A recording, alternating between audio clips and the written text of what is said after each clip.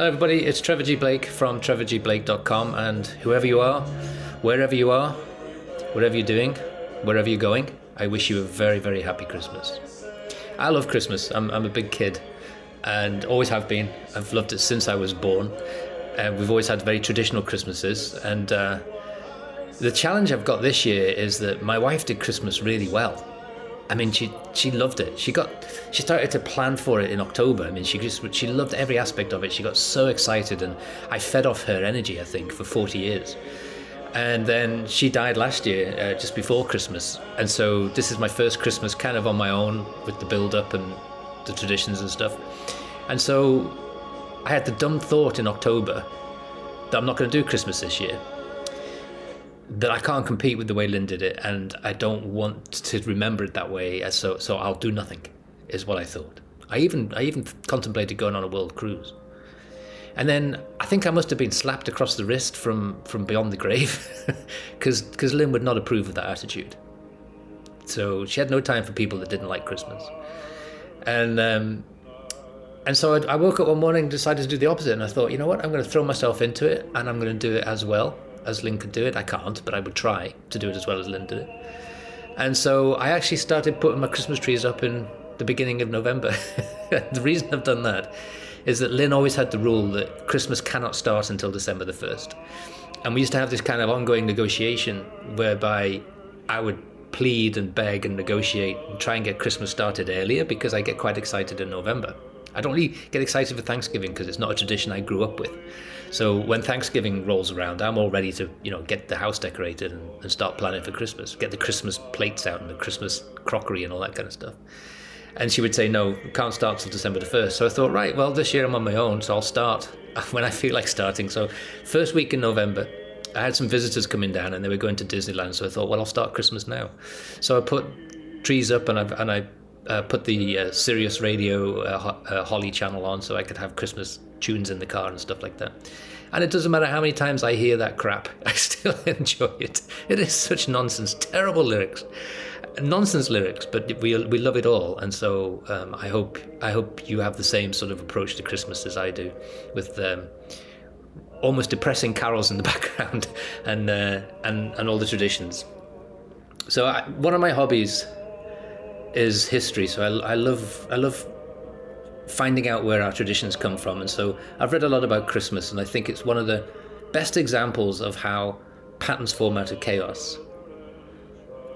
So I know if you're a Christian, how would I put that? If you're a serious Christian listening to this, you might think this is a bit of heresy, and you might want to put me on top of the Christmas tree and set fire to me, and that's okay. But it's not a Christian tradition, and I love that fact that the Christians adopted it because they had to. So we have to go way, way back in time. We can go back thousands of years, actually. And it's really a pagan festival, and it's an agricultural festival. It's a winter solstice festival. And the best example of how to celebrate Christmas are probably the Romans through their festival Saturnalia. That's the god of the god Saturn, who was the god of agriculture. And so they really knew how to party, these Romans. I mean, they would take a month off, and all the businesses and schools closed, which would have been really exciting for every family, no matter where you are in the society. That would be exciting, wouldn't it? And the slaves were freed for a month, and they had role reversal, and so the slaves became the masters became the slaves, and they passed presents to one another, and they served each other. So now the masters are serving the slaves, and that was their way of saying thank you for the slaves. Because although slavery sounds like a terrible thing, and it was a lot better than death. And the choices were, when the Romans conquered your country, you either did what Rome said, or you weren't going to be around for very long. And so, as horrendous as it sounds, there were some of these glorious moments around the traditional festivals. And they were very hedonistic in Rome. So they had orgies and wine and beer and food coming out of their ears, and they really knew how to celebrate Christmas. And this is what caused concern to the Christians. So this is how Christmas started to become a Christian tradition too. Because all of a sudden, Pope Julius I is looking around and saying, where is everybody? And his assistants would say, well, sorry, mate, sorry, Pope. They're offering free wine and food. And who can resist that? And, if you're lucky, you can be part of an orgy as well. we're asking people to flay themselves with a cat of nine tails. It's not much fun. Christianity is not much fun at the moment. I'm sorry, but that's the truth. So Pope Julius, obviously a smart businessman and a good marketer, he said, "Oh well, we better change our attitude. So okay, let's get some wine and let's get some food and let's see if we can get them back." And so that's how they kind of came about Christmas. And he arbitrarily chose, Pope Julius I, arbitrarily chose December the 25th. Now, obviously, December is the winter solstice, so all of these celebrations around the 21st, 22nd, where the daylight returns and the days get longer, and so everyone talks about rebirth and light, and so they did a similar sort of thing. So they had this so they created this story, the Nativity, about birth and light, and he picked December the 25th as his arbitrary date for doing this. Quite where the shepherds come in, I don't know, because there was no shepherding around the winter solstice because the animals were all sacrificed. There was no refrigeration, so you had to kill the animals, and it was the first time during the year you probably had meat, fresh meat. So that's why it was such a celebration. And so Pope Julius I's version of Christmas actually caught on, and as Christianity grew, it exported to Egypt by 432 AD, exported to Egypt, and then from Egypt to Europe, particularly in England and Germany.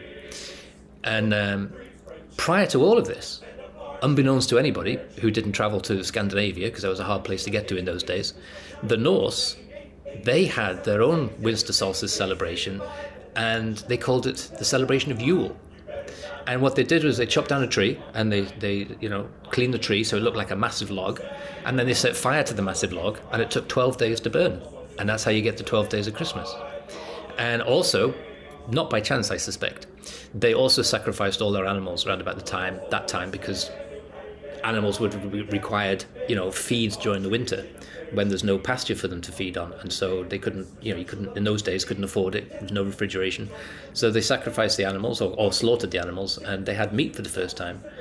But they also had been making beer and wine through the year, and it's a fermentation process, and the fermentation was complete round about the winter solstice. So the Norse were all a little bit like the Romans. They knew how to party, they knew how to have a good time. And so we get a lot of our traditions from the Romans and from the Norse. And most of it was copied by the Christians, of course. And Christmas kind of caught on everywhere. And it turned up in England in the 6th century, and it just got bigger and bigger, and was a true winter celebration, a true harvest celebration, if you like, a winter solstice celebration, until the world's first Grinch came along. And the world's first Grinch went by the name of Oliver Cromwell. And I think something must have happened to him when he was a child, because he was a right misery. And he thought there was too much decadence in England, and he wanted to get rid of all this decadence. And so he cancelled Christmas. He outlawed it. This made him quite unpopular. I mean, you can outlaw Christmas, but don't take our food and our wine and our beer away from us. Okay, so he did that. And it wasn't long before Charles II was reinstated, and the first thing Charles II did was, hey guys, let's have Christmas again. And so he became quite popular very quickly. So very, very smart man. And so Christmas was kind of reborn and rebirthed, but it never really took off the same way as it had been, because we're at the same time here, 1645 in England. Just before then, 1620, you've got the Pilgrims moving from, everyone says from England to America. They didn't. Of course, they had been kicked out of England by the Reformation, and they'd gone to Holland and started their own cults in Holland. Came back, got supplies in Plymouth, and then travelled and started the New Plymouth on the eastern seaboard. Well, they made Oliver Cromwell look like a party animal. They were that Puritan and that miserable and boring. And they actually outlawed Christmas in Boston. And there's a written rule. You can read copies of this now online if you like.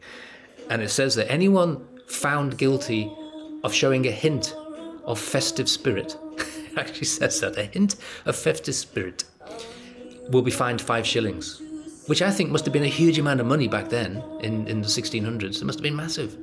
So Christmas was outlawed, and so there was no Christmas in America until after the American Revolution, and it leaked in a little bit.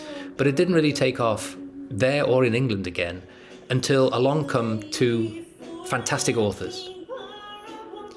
And the author in America was Irving, and he did the book about Geoffrey Crayon, the gentleman, and it was a fictional book, and he wrote about an English mansion where he showed that the English aristocracy and the servants can live in perfect harmony, and they had all these lovely traditions, gave each other presents at Christmas and stuff like that.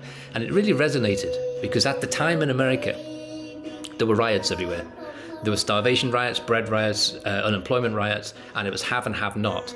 And what Irving was trying to do through his writing was to try and show that those who have, to show a bit of compassion for those who have not, and that would eliminate the need for any anarchy. And it achieved it. And people resonated with it, and they started to pick the traditions that were written in that book. Around about the same time in England, we have obviously Christmas Carol by Charles Dickens, who did a very similar thing. He tried to draw attention to the plight of the workhouses and to show the aristocracy and those who have, if you show just this little bit of compassion, you can make all the difference in the world. And those who have not won't resent you because you have, but you'll have a coming together and a peace. And that resonated, and that took off. And people started to adopt the religions that were written about, fictionalized in both of those books. And that's what our Christmas has become. All this nonsense, this glorious nonsense I love. But around about this time of year, I always come across people who claim Christmas as theirs. You know, it's our Christian tradition. It's about the birth of a character, Jesus Christ, even though there's no hint in the Bible whatsoever of the day that he was born. And you know, they refuse to believe anything else. And so I like to put this out there just to say, you know, the world is chaotic. We know that from the last couple of years. If you hadn't figured this out yet, those in authority have no idea what they're doing. They're making it up as they go along, and the world is chaos. And out of chaos comes sometimes these wonderful patterns of behaviour. And one of the best patterns of behaviour we've ever produced, I think, is a Christmas tradition. So I love it for all of that reason. I love it for the chaos, and I love it that we hold on to these traditions as if they have any kind of meaning. And they don't. It's just a great opportunity to eat more than is healthy, to drink more than we should, and to tell those that we love them. And what better opportunity do you need to have a celebration than that? So I am actually enjoying Christmas, even though this is my first Christmas on my own, and I obviously, you know, miss Lynn more than words can say. I don't have words for it, actually. But out of all pain always comes, you know, a shining light. And so I have a close group of friends who I have to say this year, they have not allowed me to isolate. In the darkest times, those dark moments that many of you going through grief will understand what I'm talking about. In those dark moments, they made sure somehow that they were magically there all the time, in a text or a phone call or in person. And they invited me to all kinds of things. I'm sure half the time they didn't want me at their family celebrations and their friend celebrations, but they invited me and made me go and stop me isolating and help me get through it. And so if any of those watch this video, I don't know whether they will or not, but if any of them do, you know, from the bottom of my heart, I thank you for the compassion you've shown to me this year, the true reflection of what Christmas is all about, I think. So I will make sure this Christmas to take time to thank each one of them from the bottom of my heart. And so that's what this is about. So I hope whoever you are, wherever you are, whatever you're doing, I hope you take the opportunity this Christmas just to say thank you to those people you love. Not to take Christmas seriously, but to realize that it's a pattern out of chaos, and there's something beautiful about that, something to celebrate just about that. And I hope you have a really, really happy Christmas. Thank you.